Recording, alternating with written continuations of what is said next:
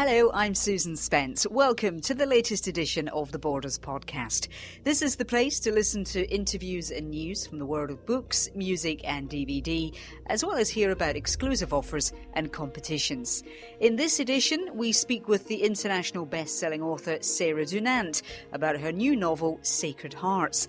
And if, like me, you've always been a bit curious about nuns, then you're going to love this one. That's all I'm going to say about that for the moment. Sacred Hearts is the third in a trilogy of Italian Renaissance novels. The Birth of Venus and The Company of the Courtesan have both received international recognition, and Sacred Hearts is unlikely to be any different.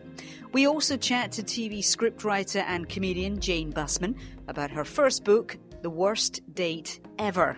Sick of British reality TV, Jane moved to Hollywood to do something better, except it didn't quite work out that way, and thanks to a man named John Prendergast, who she spotted in a copy of Vanity Fair, Jane ended up in the guerrilla playgrounds of Uganda, looking for redemption and love. The Worst Date Ever is an account of that time, and yes, it is as bizarre as it sounds. But before we get started, let me tell you about our special half-price Stieg Larsson offer that you can find right now online at borders.co.uk. Prior to his sudden death from a heart attack in 2004, Stieg Larsson finished 3 detective novels in his trilogy, the Millennium series. The first was the widely acclaimed The Girl with the Dragon Tattoo, in which we were introduced to Lisbeth Salander. And the second, out now for summer, is called The Girl Who Played with Fire. This time, Salander is a wanted woman. 2 Millennium journalists about to expose the truth about sex trafficking in Sweden are murdered, and Salander's prints are on the weapon. Her history of unpredictable and vengeful behaviour makes her an official danger to society, but no one can find her. Well, if that takes your fancy, right now at Borders, you can buy The Girl Who Played with Fire for half price. Just visit borders.co.uk to get your copy for $3.99. And while you're there, if you haven't already got it in your collection, then why not also pick up The Girl with the Dragon Tattoo? And for Larsson fans keen to know when the third and final part of the trilogy is out, I can tell you it's expected to be released this year in late autumn, but has yet to be given a definitive title. Check the Borders website for details on that, and remember you can buy all the books we feature in this month's podcast also by visiting borders.co.uk. Our first guest is Sarah Dunant. Now, like me, some of you may already know of Sarah through her crime thrillers, but nowadays she's renowned for her Italian Renaissance novels. Sacred Hearts is about everyday life in a 16th century Italian convent, and in particular, the story of a young girl who's hell-bent on destroying the peace in order to get out. Sarah, welcome to Borders. Thank you very much for popping by. Oh, thank you for having me. Now, everybody would think that anybody who goes into a convent or decides to become a nun, they do it because they want to. They do it of their own free will. But back then, in those times, it was a completely different story. It's a really shocking piece of history, actually. And I didn't know it before I started researching the book, but I was so shaken when I discovered it, which is, I'm writing at the end of the 16th century, just at the end of the most powerful bit of the Renaissance in Italy. And by then, dowry inflation, the money you had to pay off to marry a daughter well, had risen so much that people could only afford to marry 1 or possibly 2 daughters off. But of course, you couldn't let your daughter just stay in the house, because as soon as a young woman becomes sexually, potentially active back then, she's a threat. Men may want to get their hands on her. So what you had to do is you had to marry your daughter to Christ, basically. And it's now estimated that something like half of all well-bred or noble women went into convents at this time. And of course, as you quite rightly say, not all of them went into convents because they wanted to worship God. There was just no other place for them to go. And the main character in the book, who's the novice Serafina, she's only 16. She clearly doesn't want to be there. She's had a love affair. Her family have ripped her away from her beloved. She's been thrown in there. kicking and screaming, quite literally, the whole place down. Yes. She's such a strong character, isn't she? She is. And I always had, before I knew what this story was going to be about, I always had this central image in my mind, which is a cloisters at night, which is a beautiful, beautiful, peaceful place, being ripped apart by the screams of a young woman who doesn't want to be there. And of course, although the past in a sense is extremely different from the present because all the social circumstances are so different, some of those key emotions are not dissimilar.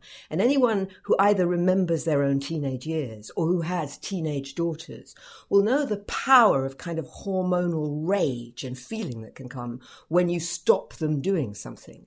And there would have been a lot of young women in convents at that time. So I see it as a place of sort of raging hormones caught between old women, middle-aged women and these young women.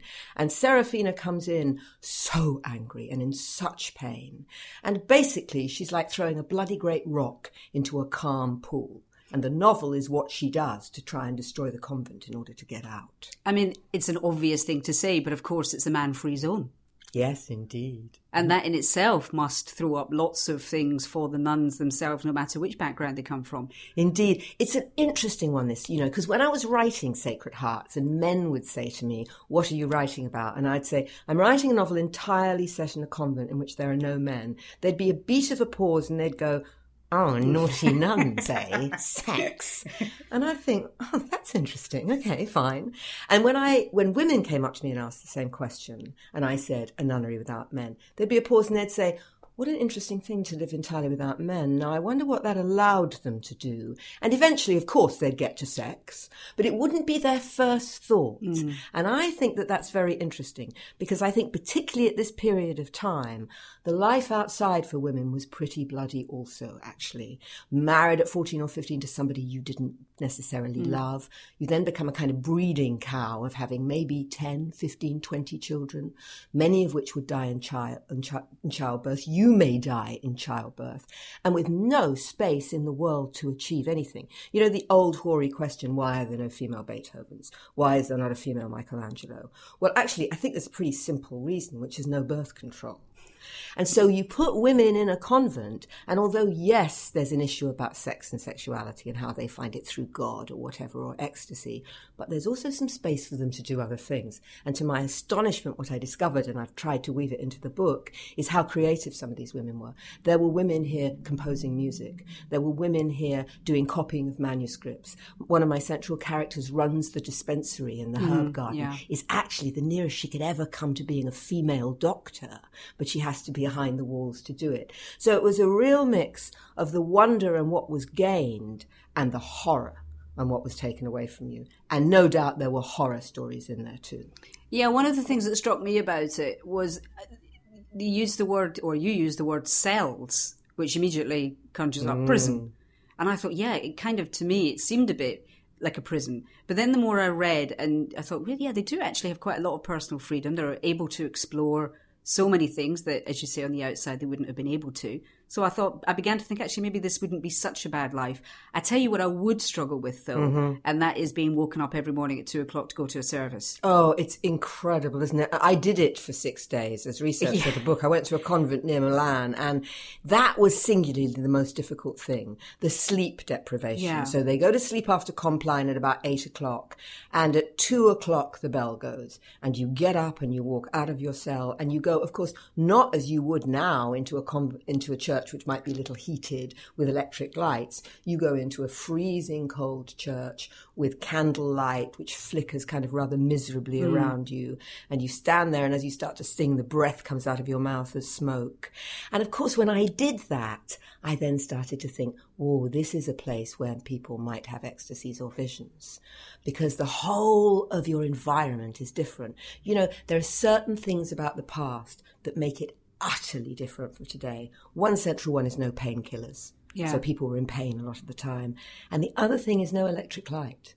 So everything that you saw around you as it got dark had the potential to be flickering and changing. Yeah. So when we now think about visions, it's actually much easier to imagine them in a church where you're sleep deprived, the candle's moving fast, it looks like one of the statues are moving. It's a great way to get your imagination going, actually. Yes, it is, because it's hard to get into the past sometimes, because it is a foreign place. And yet it's a foreign place which is so exotic and exciting. I mean, you were saying there that you obviously went to a convent for your research. I have to admit that from a very young age, I have had a fixation with nuns. Aha. But when I was younger... When I was younger, this is absolutely true. I didn't call them nuns. I called them orphans. I couldn't get my head around that they were interesting. Well, now that I think more about it, which made me think about it after having read the book, I thought, yeah, it's quite an unusual thing to think about orphans. But in some ways, it is, a suitable name for them. Yes. But I've always been interested in them, and I just wondered if you were too, and that's the reason why you wrote the book, and also just what it was like to spend those 6 days in a convent. I was not that interested in them because I was slightly frightened of them. The notion of having no choice. Guilty Pleasures, the first in the Anita Blake series, is reissued in paperback by Headline on May the 14th. And you can pre-order your copy online at borders.co.uk. And in part 2 of the interview with Laurel K. Hamilton, which you can hear in next month's podcast, Laurel talks about her latest book, Skin Trade. She also gives us a sneak peek into the 18th Anita Blake novel, which for the first time will be set in the UK, as well as hinting at Anita transferring from the page to the screen. You'll remember in last month's podcast, we asked you to vote for your favourite American movie and work of literature of all time. Well, we had a great response, and we can now reveal the winners. Something actually, which is how almost innocent and childlike the nuns felt. So they were often smiling, they were polite, they were quite loving. Maybe they were loving to me, maybe they were mean to each other, I don't know. But I think the fact that they don't have to have anything to do with the outside world, which, as you and I both know, I mean, I've arrived for this interview late because of public transport, sweating, exhausted, a bit anxious. Now their life, although it's completely rigorous and disciplined, has none of that kind of abrasion about it. And I think that might give them somewhere, as long as they're not in distress, a quietude and a sense of peace. And also because they're not having to deal with the normal outside world, I think that they can be gentler. And I think that they can be nicer. They have to rub up against a lot less. And I was very struck by how some of them in their 60s or 70s felt almost like children. I mean, it was a rather sweet thing, also a bit weird, I have to say. And I kept thinking, well, how lovely for you, but what about the life you haven't had? Obviously, you don't mind it, but I keep imagining it for you. But would it be a case of, for some of them, though, you don't miss what you never had? I think that's absolutely true. Yeah. I think that's absolutely true. And of course, what we don't know is what they have that we don't. And that brings you to the whole area of what it's like to have a true spiritual relationship with God or the other. Mm-hmm. It is not something that many people nowadays recognize, although interestingly, religion is becoming very important again in the world and in politics. And so I think it makes sense now for us here in Britain to read a lot more about the power of religion as it worked for us in the past, in order that we can understand other countries now where it's working for them. Yeah. And I do think that one of the things that it does is it gives the individual a feeling of a communication and a conversation with God, with somebody other than themselves, which helps them to work out how they behave and how they feel. And when it gets very intense, comes somewhere near to forms of ecstasy. And it's easy to say, oh, women in convents, they couldn't have sex with men, so they had sex with God, and that's really what it was. The more research I did into visions and ecstasies, the more I thought that was a rather simplistic way of looking at it.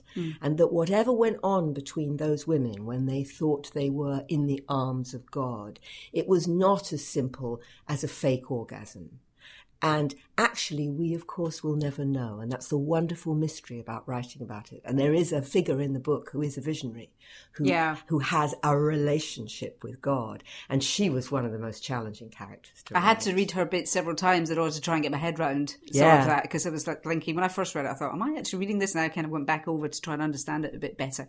You said there at the very beginning that the book's obviously part of a Renaissance trilogy, but we don't have to have read in any order. We don't have to have read them to make sense, do we? No, absolutely not. They're three completely self-contained stories. They take place in self-contained cities. One is in Florence during the absolute peak of the Renaissance in the 1490s.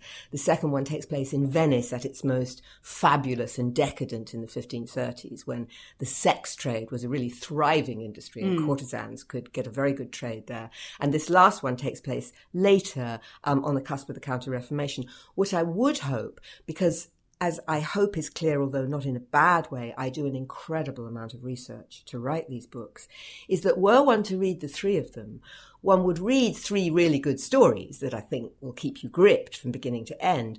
But at the end of them, almost coincidentally, you would have the knowledge of 100 years of history in one of the most exciting moments of Western history, which is the Renaissance in Italy. But of course, you never feel like you had to go to a lecture or be taught it. And that's really my aim here, which is there is a lot of interesting history out there now telling us what it was actually like to live in that period, not to be famous, not to be Anne Boleyn or another one of Henry VIII's wives, but to be somebody more ordinary as we would have been. And if I can find a way to create stories which hold the reader and then weave in, almost so the stitching is so fine you can't see it, details which are all truthful, by the end of them, you have a sense of the period. Yeah, I think you can tell at the end with the bibliography, there's like a huge amount of It's probably the worst bit of writing the whole book. A year in the British Library.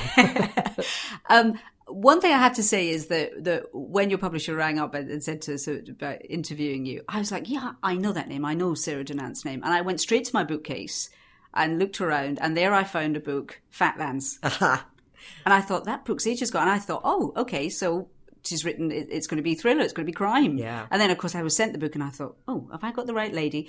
You did obviously start in that way, and now you've moved over to historical fiction. Why? Well, history was my first love. I grew into forming A, B's and E's on the page by reading historical fiction. I completely adored it. I was obsessed by it. And I studied history at university. But I had the sort of romance of history beaten out of me by an academic training. And by the time I came out of university, I thought history is too complex. It's too complex to write fiction about. I'd never be able to do it justice. But I loved thrillers. I loved the compulsive nature of them. And so when I first started writing, I did indeed write thrillers. And thrillers have something in common with this, which is thrillers can be about serious things, but they have to be good popular stories if they're going to work. So you can have your cake and eat it to a certain extent. And that, when you're talking about Fatlands, is one of a trilogy I wrote with a female private eye in it. Hannah Wolf, yeah. I think what I learnt from writing thrillers, which has held me in incredibly good stead when it's taken going back into these complex periods of history, is that I've learnt how to tell a story. You know, you cannot be a good thriller writer if somebody wants to put down the book while they're reading it. By definition, you haven't done your job. A good thriller writer takes you by the scruff of your neck, holds you against the wall and says, I dare you not to want to read the next chapter. And so I learnt my craft as a storyteller from writing thrillers. I learnt pace. I learnt how to fit in the clues that you give about personality and story, how to hold the reader. I'm looking at the sleeve, and it was one question I meant to ask you quite far in the beginning. The lady's face, is she somebody we know? It's amazing cover, actually, because it's based on an old painting of the Annunciation of a Madonna by Antonio Damasceno. It's a beautiful, beautiful painting, very blue, very delicate. And the young woman is looking down, as of course during the Renaissance, women do not stare at the viewer. It's very provocative. And I brought it into the publishers going, this is it, I found the cover for the book. And they went, yeah, but, you know, she doesn't really engage you. And so they said to me, let us do a modern photo shoot using the idea of this painting, but with a modern character. And I said, over my dead body, that's completely inauthentic. How dare you suggest that? I'll never even countenance it. And they went, well, just come in and look at it, right? And I swear, I came in, they unveiled the painting. I had in my mouth, I really hate it. And I looked at the cover and I thought, it's fantastic. It is. It is, and it actually is very, very eye-catching. Sarah, on a final point, what's next? What's the next book? I'm very, very, very tired. Oh, okay. I'm very tired. I've done 9 years research of 100 years in the Renaissance. I've done everything a woman can do, including being in a convent for about 15 years. I'm going to have a bit of a rest. I hope that's all right. Well, yeah, I think we'll let you off. But I very much enjoyed the book. Thank you very much, Sarah, for coming in.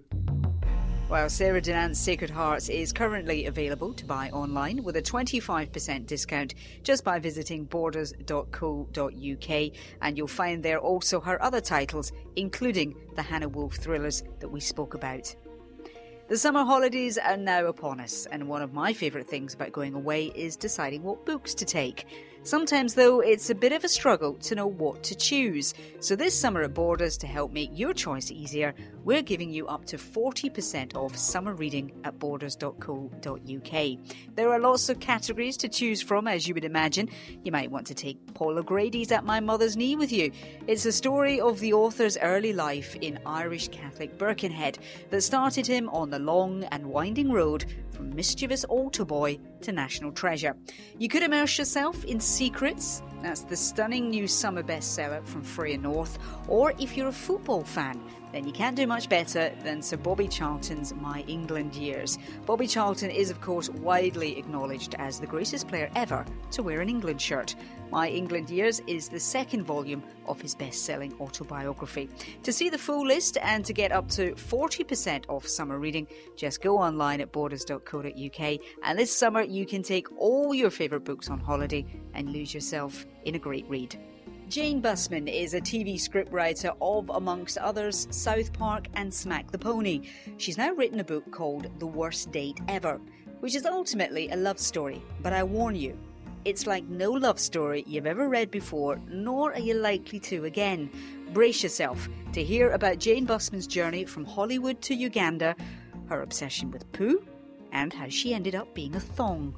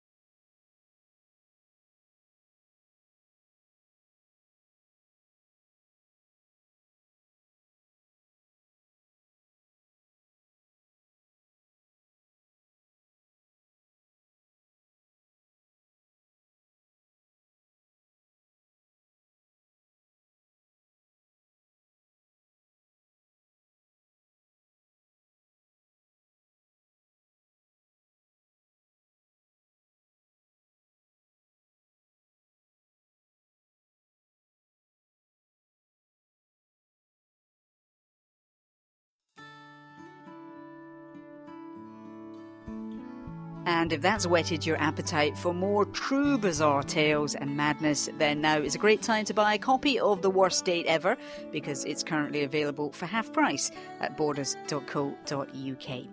And before I go, I've just got time to tell you about how you can get 25% off British travel books. Now, there's never been a better time to holiday right here in Blighty, so take a browse through this section at borders.co.uk and see what catches your eye. To start you off, though, I've picked out a couple for you. The most amazing places to visit in Britain.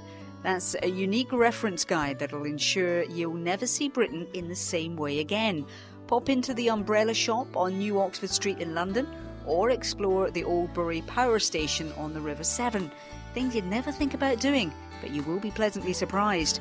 While the Rough Guide to Scotland, I'm not biased, introduces you to some of its highlights, from the wildlife of the Hebrides to the deserted golden beaches in South Harris and the cultural quarters of Glasgow and Edinburgh. You'll love it. Just visit borders.co.uk and click on the 25% off British travel books link for a full list of all the books on offer.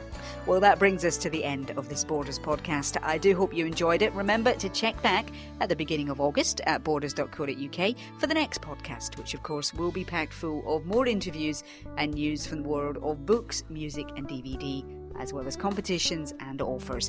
And remember, you can go back and listen to all the previous pods at borders.co.uk/podcast. I'm Susan Spence, and on behalf of all the team at Borders, thanks for listening.